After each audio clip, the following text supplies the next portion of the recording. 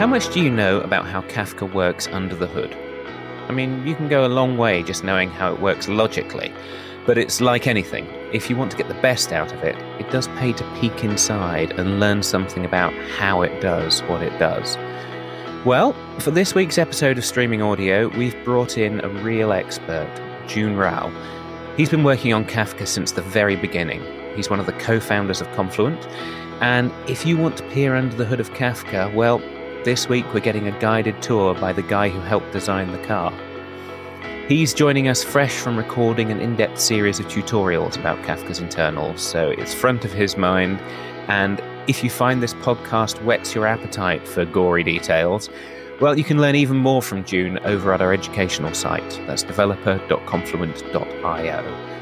The course is up now, it's completely free, and it's split up into logical modules so you can find the parts that are most interesting to you. Although, having said that, I've been going through the whole thing and I've learned something from every module, so if you've got the time, it's really worth it. But for now, let's listen to the man himself as he shines a light on some of Kafka's internals.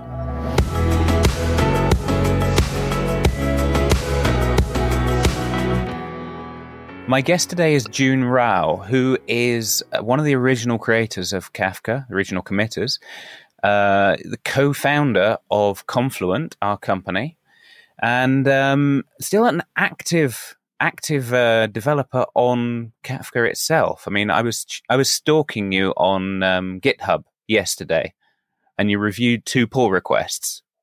So that's I know right. You're currently active. So welcome back to the show, Jun. Yeah, thanks, Chris, and good to see you again. Yeah, likewise. So to frame this, you have recently launched on our developer education site a course all about Kafka internals, how it actually works under the hood. And I've watched most of it, and it's like super rich meal full of information. So I thought, whilst we can't hope to do the whole course in this podcast, maybe I can pull some juicy nuggets out of your brain in the next hour. Yeah, sounds good. So let's start with this. So let's gradually work our way into the depths of Kafka.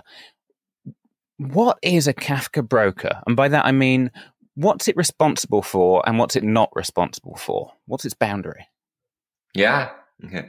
Yeah. First of all, I think about that course, it's just, I think, over the years, where we started with like a architecture of Kafka, right? But over the years, we actually have been improving architecture in various ways. We actually improved a lot of details to make Kafka more performing, more real time. So there's actually a lot of work went into Kafka's internals. So I thought, it's probably a good idea, just to summarize what we have done, right? So that most people would understand a bit how all the things work. In particular, for the broker side, I think when we started with Kafka, we deliberately had this design of separating the compute from the storage. Because it's like a lot of other systems, like a database, right? I think where you have some place you need to store the data, but you also need to do some processing for the data that you are storing. In the case of Kafka, right? We store data in real time as a continuous stream. It's like a log, right? That's essentially the storage part. Yeah. The second part is how do you leverage that storage, right? What do you do with that stream of data coming in? Well, that's the real-time processing part. So typically you want to, there's a lot of like ETL style processing, right? That's moving towards real time. You want to do this continuously. This can be as simple as doing some filtering projection, but can be more complicated stuff like joining 2 streams together, compute some window-based aggregation, right? And so on and so forth. So when we designed Kafka, we said, okay, so the broker layer is really in some sense the storage layer. We want that to be the place where we store the data. And then we want that to be good at delivering the data. Based on what the user needs. But it doesn't do too much of the processing. So all the processing of the data is done essentially on the client side. So that's the computation layer we have. So this can be as simple as just a simple application based on our consumer API, but it can also be a more sophisticated application based on Kafka Stream, where you do some of those more complex computational processing that I mentioned earlier, or can be like a KSQL DB layer, right?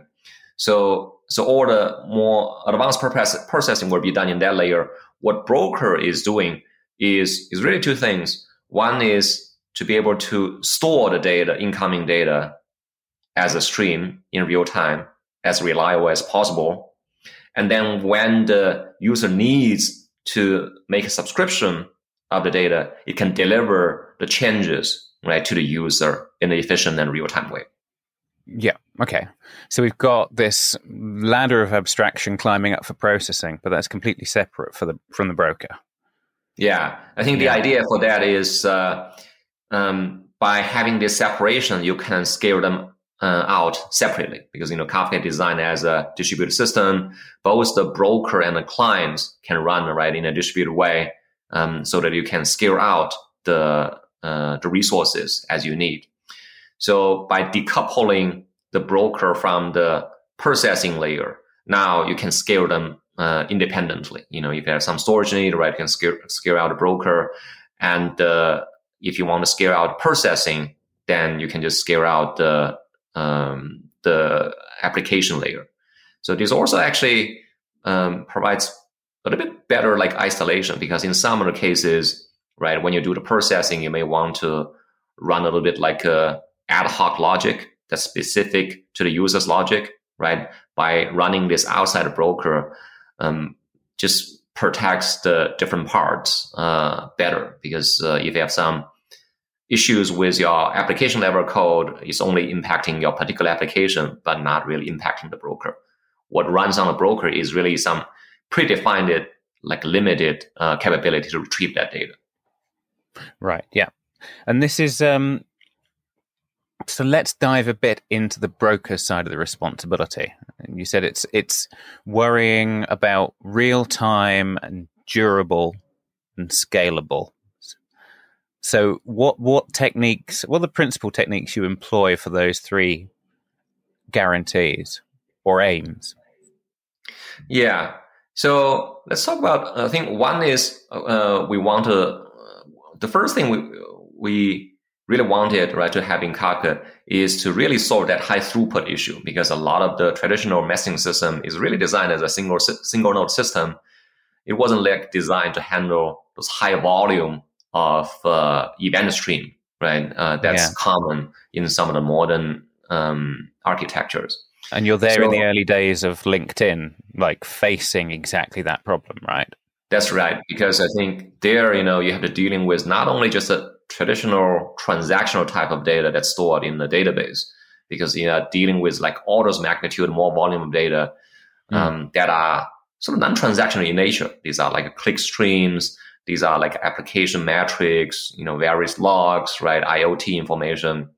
So these like as useful information as transactional information, right? For all the data analytics you want to do, but volume-wise, it's just far bigger. So the way this is achieved in Kafka, is just, I think fundamentally, this is actually designed from ground up as a distributed system. So by running multiple of those brokers, right, typically in a cluster, you can distribute the load among those brokers, right? Then you sort of need to have like unit to distribute your entities or resources, and that's the concept of topic and partitions. So that's sort of first thing, by having this thing together, you sort of have the architecture that you can scale out as you need on the broker side. That is, I think, probably the most fundamental reason, one of the fundamental reasons for achieving this high throughput. Yeah. Is that why from the early days you had this key value basic unit where we're going to shard based on key? Yeah, that's part of the reason.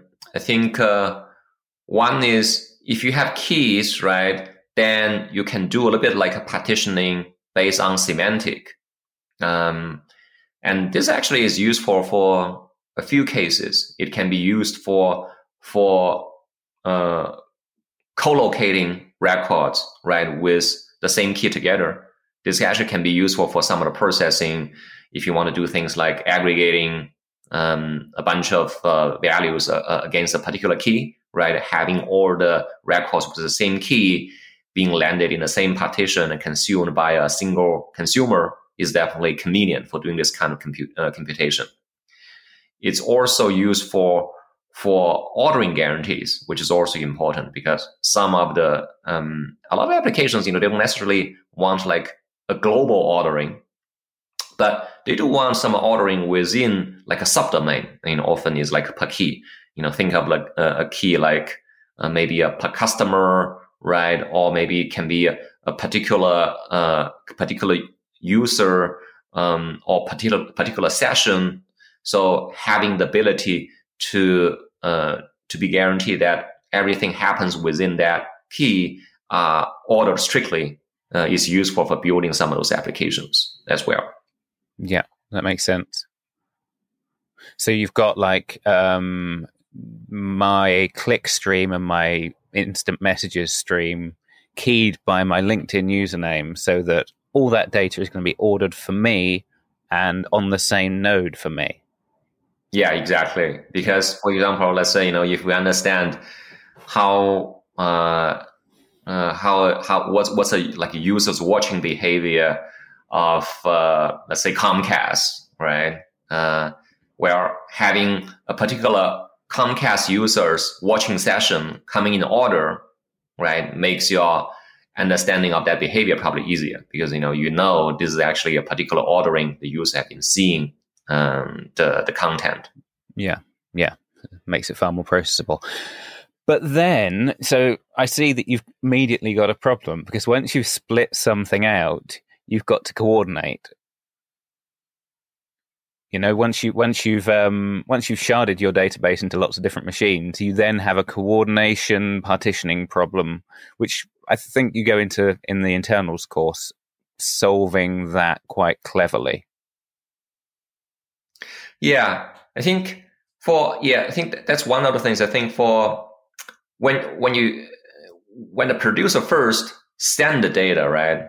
So you sort of need to know, okay, which partition it goes to, and then this can be done based on key if the key is provided, right? Which will guarantee some of the semantics that I mentioned earlier, either is co-locating or ordering. Mm-hmm. If you don't care, we have the freedom just to spread data like more evenly. So that's on the way on the path when the data is coming in. Now, on the way out, right? So when you consume the data into the consumer applications, the same thing is happening. I think one thing with the concept partitioning is it actually allows a lot of parallelism, independent of the number of brokers on the consumer application side, because the degree of parallelism you have is really the number of partitions that you are consuming, which can be far more than the number of brokers on the server side. So what we see is in a lot of applications, when they process those messages, right, or records, their bottleneck is typically not on the server, it's really on the application, just because for each of the record they are consuming, sometimes, they have to do some expensive logic. Some reason could be, they just have a legacy system that they have to interact with, right? That has high latency. So the easiest way to get around of that, just to have more degree of parallelism, right? So you can hide that latency. Yeah. So for things like that, the consumer application often requires a lot of flexibility in terms like having more degree of parallelism, and then having partition is like a great way for achieving this parallelism for those consumer applications. So you've got this deep relationship between the number of partitions and the way consumers handle load balancing. That's right. Mm-hmm. Yeah. Okay. Yeah. Maybe we should go a bit into that protocol, because it gets us into the world of how you deal with recovery and downtime, right? This protocol of load balancing a consumer group? Yeah. Well, yeah, in terms like recovery and load balance, I think the first thing, just I think on the broker side, a big part of the requirement is to have this high availability guarantee, right? Because Kafka is designed as a real-time system, right? People want that to be available all the time. And then the fact that it's designed as a distributed system just means, I think, there are a lot of servers you have to deal with, and at any particular point of time, there could be a broker that's down, right? Maybe you are taking it down for maintenance. Maybe there's some hardware issue, right? Even in those cases, we need ability to continue to provide this high availability of our service. So a big part of how we achieve that is the redundancy capability we added on the broker side. So on the broker side, we have the ability for you to have each of those topic partitions replicated. If you enable that, which I think pretty much everybody enables that now, you will have the same record be redundantly stored on multiple of those brokers. So then if one of those brokers goes down, you can be assured that the service will still be available on another copy of the same data. So that's one of the things to make our service truly highly available on the server side. Of course, if there's a real failure of a particular broker, we also have this recovery logic to make sure once the failed broker comes back, it can be completely in sync with the rest of brokers again. Yeah. Then it comes with the same high availability guarantee, I think, with the consumer applications. So the same thing happens with the consumer application, because typically when you run a consumer application, as I mentioned earlier, you typically will run multiple instances of that for better parallelism. And then we have this nice protocol, so which is actually around when it was first invented, right? It was really like a revolutionary thing compared with the state of ours around that time, which is we can magically distribute a load, right, of all the topic partitions this particular application is interested in subscribing evenly among those instances. And if one of those instances goes down, we can actually magically just reshuffle the load among the surviving instances. And the same thing, if you have a new instance added, again, we'll just magically redistribute the data among those instances. Everything happens like dynamically, automatically for the user. So the user actually doesn't have to do anything when they change the number of instances. This is actually a pretty big deal for our users, and it's a pretty convenient but effective way of consuming those data in a distributed way. Yeah. But even that, right? So you say that was revolutionary at the time, but I know you go into your course that rebalancing protocol itself has evolved quite a lot in the last decade. Yeah. So I think initially we designed this like a protocol so that all those independent instances in the consumer application can coordinate among themselves, right? Now, how do they coordinate? Well, to make some decisions, you think you need like a coordinator, right, to coordinate this distributed effort. So that's the consumer group coordinator capability we added on the broker side. And its responsibility is to understand, okay, how many instances are there in that particular consumer group, right? And then what are the things they are interested in? Then the coordinator is responsible for coordinate the dividing of the load among those instances. Mm-hmm. And then after that, is also responsible for keeping track if those consumer instances are still alive, right? Or if any of the new instances have been joining.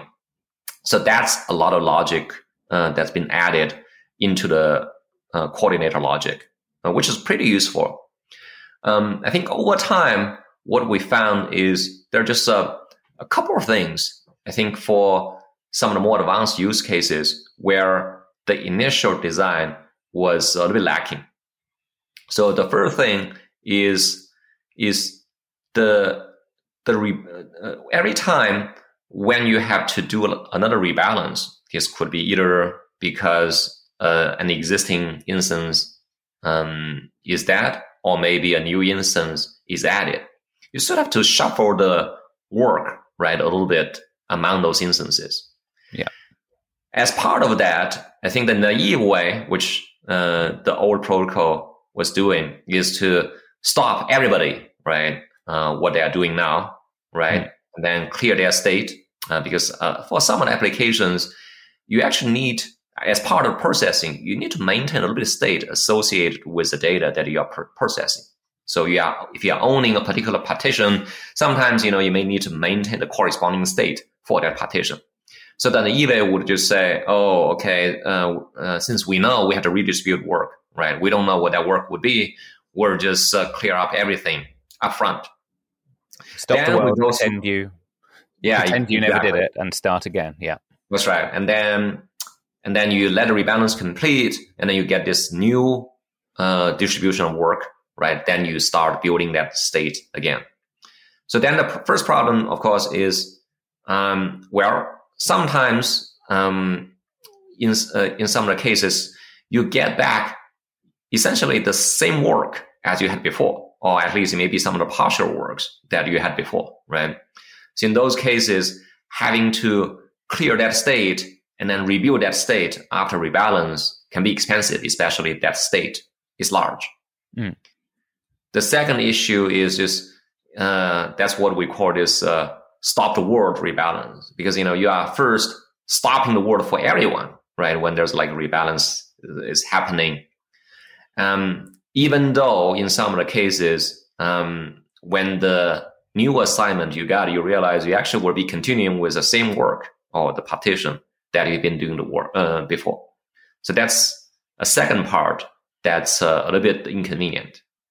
Yeah. So the evolution of the group protocol we have been doing try to address both issues. We try to be a little bit smart in terms, what work we truly need to stop, right, and then rebuild state, so we can improve a little bit like both front. So we try to avoid unnecessary cleanup and a rebuild of the state associated with those partitions, but we also try to continue the processing for some of the data that in the end, may not need to be redistributed. Okay, so you've gone from the original setup, which is a node going down, a new one being added doesn't need to stop the system, to a node going down, a new node being added doesn't need to stop some of the other people who are processing right now. Yeah, we try to make that a little bit more incremental, right? So that's sort of the improvement we have been making. Another thing is just, I think a lot of the common reasons why you need to do the rebalance is really you are deploying new software, right? So you need to restart each of the application instances. Because you want to upgrade to a new version, you want to make some config changes, right? So in those cases, each of the instances will go down, but it actually will go back very quickly. Sometimes it's just like a few seconds, right? You bring it down and bring it up. So in those cases, we also added another option for doing optimization, where if you can tolerate a little bit latency, right, you can just say, okay, I know I'm bringing down an application, but I know it's going to be brought up pretty soon again. So in those cases, maybe it's cheaper just not to do those rebalance again, because in the end, it's the same set of instances will come back. So just wait a little bit, right? If all those instances will come back within a reasonable short period of time, then you can just continue with the assignment you had before. So in those cases, you can actually completely avoid rebalance, as it were. Yeah. So this, and you go into that in your course. I know it's one of these tunable parameters that you can say, this is the amount of time you shouldn't worry us being down. We're coming back up soon. That's right. To achieve that, I think, one is you have to set like a static member ID so we can determine, know which instance you are, right? No matter how many times you are restarted. The second thing, is just you can tune that session timeout just so that if you can come back right within that period of time, you are still considered alive. Yep. Yeah. So that moves me on to another section, which is spiritually very similar, if I can say that. It's that has really evolved in unplanned downtime, which is our move away from Zookeeper. Yeah. So that's another big sort of evolution we've been doing. So when we started with Kafka, right, I think we deliberately created this separation between our control plane and the data plane. So the data plane is what we called, what we discussed earlier about most of the things the broker has been doing.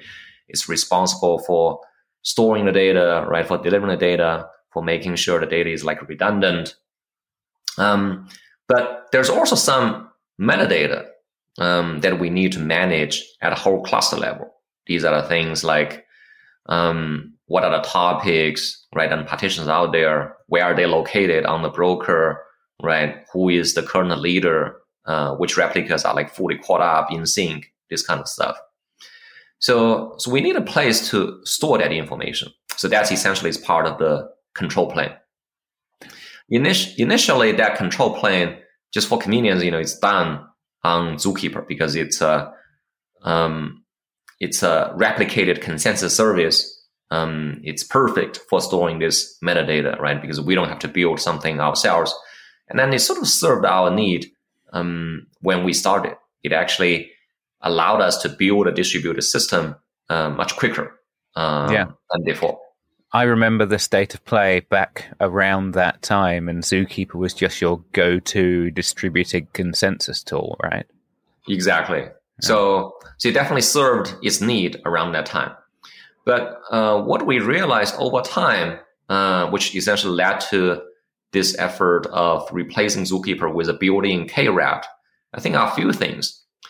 So one is we realized that for a lot of the user, I think managing like one type of distributed system is actually much easier than two types.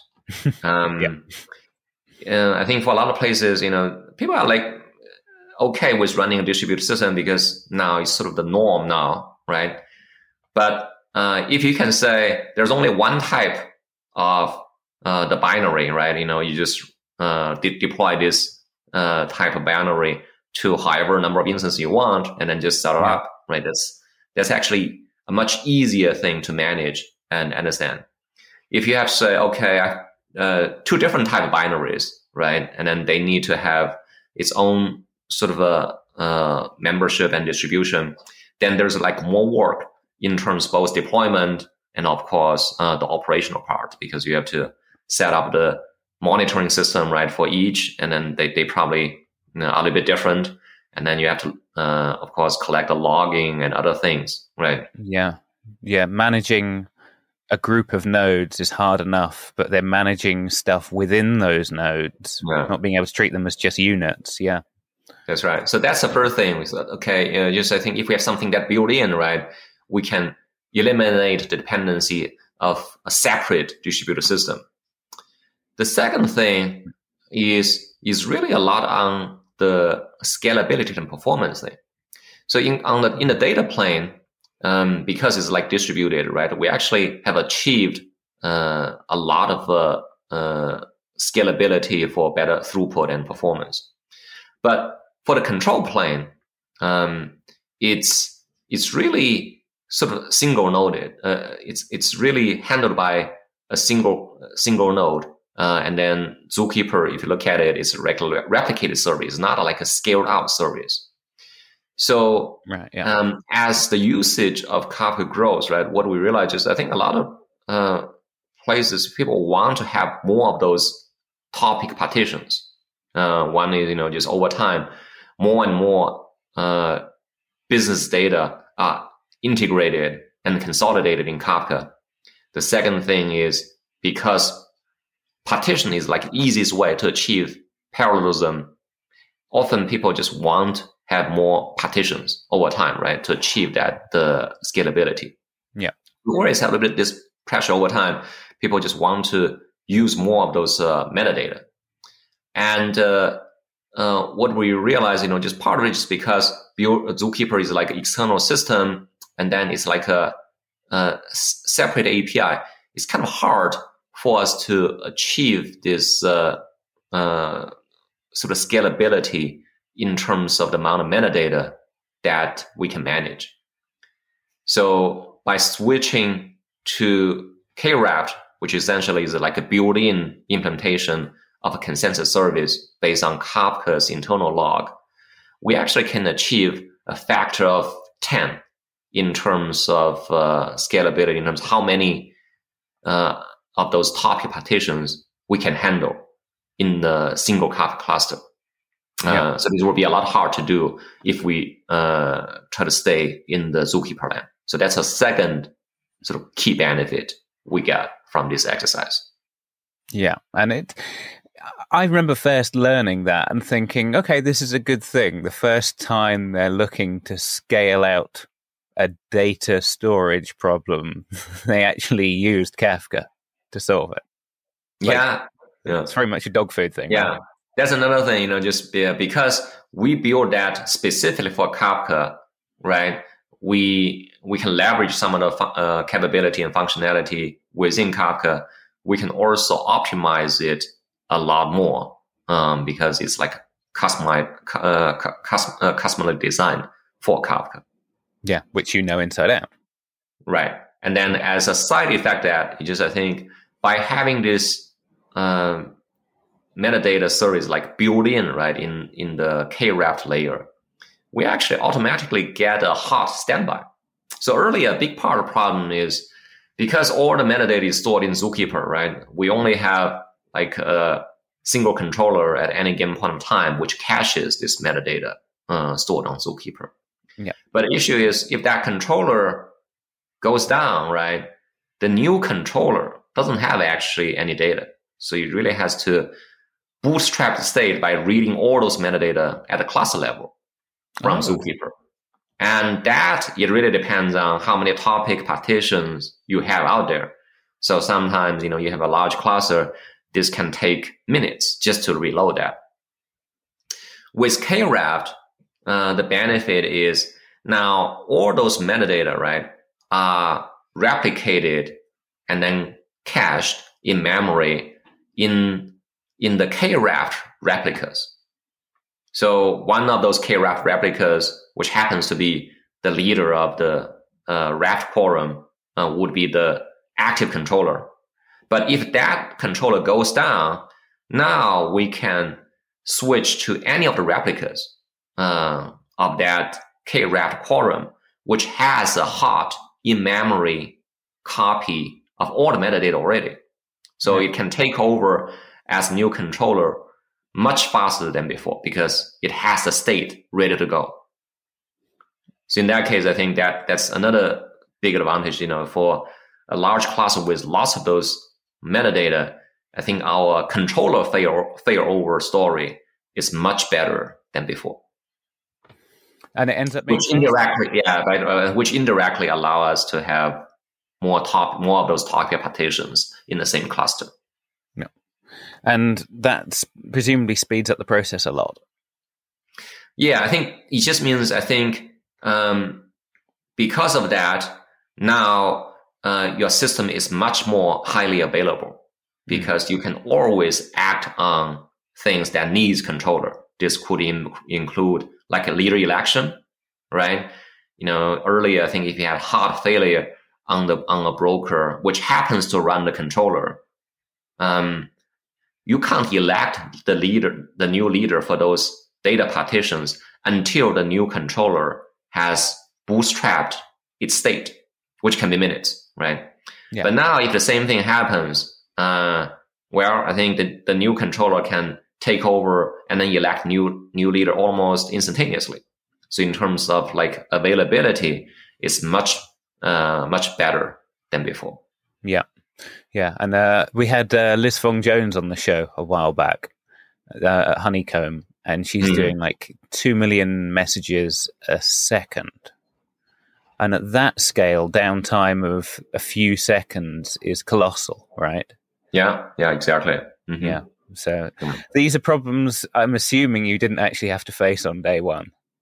Once you have this system, right, I think over time, I think different users' applications are always like, especially for some of the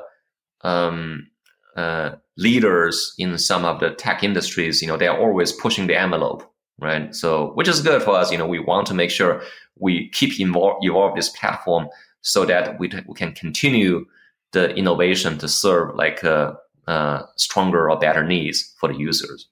Yeah. Success comes with its own problems. Yeah. I was just so I'll tell you something that slightly surprised me about the whole K-Raft project was I didn't realize, I assumed the metadata that you get for each node was just one big blob. It's just like, this is the layout of the cluster. But it's actually sharded too, right? It's partitioned. Yeah. So the data is definitely partitioned because we have different topics. We have partitions, right? These are like distributed to all those brokers. But for the metadata, it's actually backed by a single log. You can think of as a single topic and partition. So all the metadata for the whole cluster. Okay. Today is like stored in a single topic partition. I think I love that, just for convenience, because think of Zookeeper, that's essentially it's like a single log, right? A single topic partition.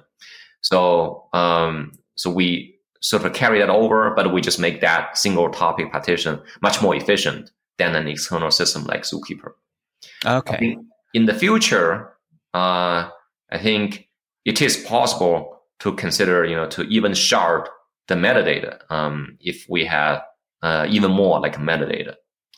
So that's also a possibility. But right now, I think we're just starting with the first version of K-Raft. So for simplicity, we just want that to be a single partition. Okay. In that case, I've misunderstood something. Perhaps you can clear it up for me, which is if you've got a single log for the metadata and it's just like one blob that keeps changing every time the metadata state changes, where does snapshotting come into that? Because I know you snapshot periodically for the metadata, but why is it not just the latest record? Yeah, that's the thing. I think if you look at what's stored in this metadata log, right? These are a bunch of the changes to those resources related to the metadata.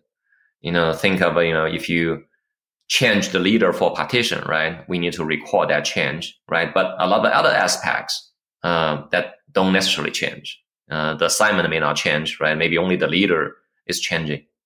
So for things like that, it's for a bunch of like resources, like whether it's topic, partition, maybe some of the configurations, we want that to be updated over time, either based on the request from the user or based on decisions that controller has made based on observing the healthiness, right, of the whole cluster.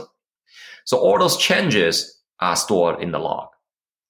Now the issue is if you don't do something on the log, this log will just keep growing, right? Because you can't easily trim the data because you don't know which record in the log still carries the latest information for a particular resource, right? Because it is true, we only care about the latest value for a particular resource, but they don't get updated at the same time, right? Some of the resources haven't changed the value for a long time. So you can't just easily say, okay, we'll just truncate the data for data that's older than 7 days, because that data may still include the latest information for some of the resources. So that's where snapshot is useful. So what snapshot is doing is essentially is to periodically to take a prefix of the log and then collect the recent value for each of those resources, which is designated by a key. We want to keep track the latest value for each of the key, right? That's because that's the only thing that we care about. So that's essentially the snapshot we'll be generating. Once we have generated that snapshot, essentially we don't need a prefix of the log anymore, because everything useful in that log is fully captured in that snapshot. So that's essentially the way how we can control the size of this log. We can bound its size as long as we periodically generate those snapshots. Okay. So that's the thing I've misunderstood. I thought you had the metadata for the cluster, and every time it changed, you saved the whole thing to your topic, your internal topic. But actually, you're doing event sourcing on that metadata. You record, we updated this thing, and you've got this log of changes to the metadata, which you can then snapshot to get a complete picture periodically. That's right. So log is the one that keeps track of all the incremental changes. And then snapshot is sort of like an internal way to for us to essentially for two things. One is to bound the space of the log. We don't want that to keep growing for like forever. The second thing is to for the process to rebuild the metadata state in a more efficient way. Because if the log grows like too long, right, you can still rebuild your metadata state from the log, but it can take a long time, right? Because maybe there are just a lot of things have been updated that you have to play through. But with this periodic snapshot, it allows you to rebuild that state a lot faster, because the snapshot essentially is like a cleaned portion of the log, right, which is much more efficient for loading. Yeah, that makes sense. I kind of feel like we could go on forever, because the course you've produced is like full. You could almost do a whole podcast on every single episode, but let's not get too deep into the weeds. Yeah. Let me try and pull it back out a bit and say, you've got modules that do like geo-replication and focus on the producer protocol and the consumer protocol and load balancing and all these things. Without saying you should just watch them in order, what do you think is the most important or your favorite one of those modules in the course? Well, yeah, it's kind of hard to say, because I think a lot of those capabilities sort of are added, right, over time to solve like a particular need. And then I think a lot of those are like a pretty interesting need for building various type of applications. But I think if you're relatively new to Kafka, right, I think probably you want to start with the fundamentals, understand a little bit, just the basic thing, how Kafka stores the data, right, in a distributed way, how the data path, the data plane works, right, with the publisher and then with the subscriber, and how that interacts a little bit with the control plane. Right. Another thing is, I think a lot of the applications, they really want this redundancy capabilities. They want the data to be, of course, replicated for both high availability as well as durability. And over time, they want that not only for a single data center, but potentially for multiple data centers, for all those different environments they want to have. This could be between on-prem environment and the cloud, right? Could also be in the cloud, but across multiple cloud. So that's sort of a sequence of the capability we covered in the internal class. We started with within a single Kafka cluster, how would you provide redundancy through the internal Kafka replication in the data plane? But we also have like a more advanced module for going beyond even a single data center. So we talk about if you have a multi-data center environment, how would you provide like a similar high availability and durability guarantee even across those environments. And there, I think there are quite a few like different options depending on how, for example, how close those data centers are, right?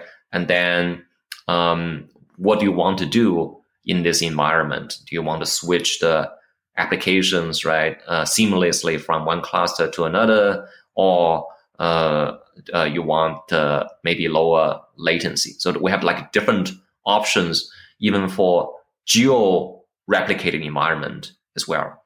So I think that probably for a lot of the places where they really want to put like mission critical applications on Kafka, this sequence of high availability and durability capabilities are probably relevant to them. Yeah, that's one of the ones where you're probably going to know if you're growing into that space that that's something you must hit soon. Right? That's right. But you might, and I've watched all of them, I think, except geo-replication now, maybe one or two. I'm going to watch it anyway because it's just interesting how much detail you managed to get into in like a 10-minute video. Yeah, I think it's an area where a lot of companies, when they grow over time, right, is an area where they often are looking into. Yeah. I think on that, like I say, we could do an hour-long podcast on every one of your videos, but let's not do that. June, I'm going to let you go. I'm going to say thank you very much for letting us pick apart some of your brain. And if anyone wants to catch more, they can see the course on Confluent Developer. Thank you for your time, June. Yeah, that's good. Yeah, thanks a lot, Chris. Cheers. And that was June Rao. And I have to let you into a little secret. After we stopped recording, we got chatting about those kind of soft social issues when you're building a tech company. And, a sort of agile-ish view about how big traditional enterprise companies have a completely different feedback loop to modern cloud providers. And it changes the way they build things and what they decide they need to build. And I just wish we kept the tape recording because it would have been fascinating. But instead, I think we'll have to have June back on the show soon. Long before that happens, I hope you'll check out his tutorial videos, link in the show notes. They're quite short individually, but they are absolutely jam-packed with knowledge. So if you took one every lunchtime, in just 7 days, we could make you a manual. That course also has exercises led by our very own Danica Fine. And when you reach those, you'll want a Kafka cluster to play with. You can easily get one started at confluent.cloud. And if you sign up with the code podcast100, we'll give you $100 of extra free credit. Meanwhile, as ever, if you have thoughts, questions about today's episode, please get in touch. My contact details are always in the show notes, or you could just leave us a comment or a like, a thumbs up, a review, 5 stars. Let us know you enjoyed it. And with that, it remains for me to thank June Rao for joining us and you for listening. I've been your host, Chris Jenkins, and I'll catch you next time.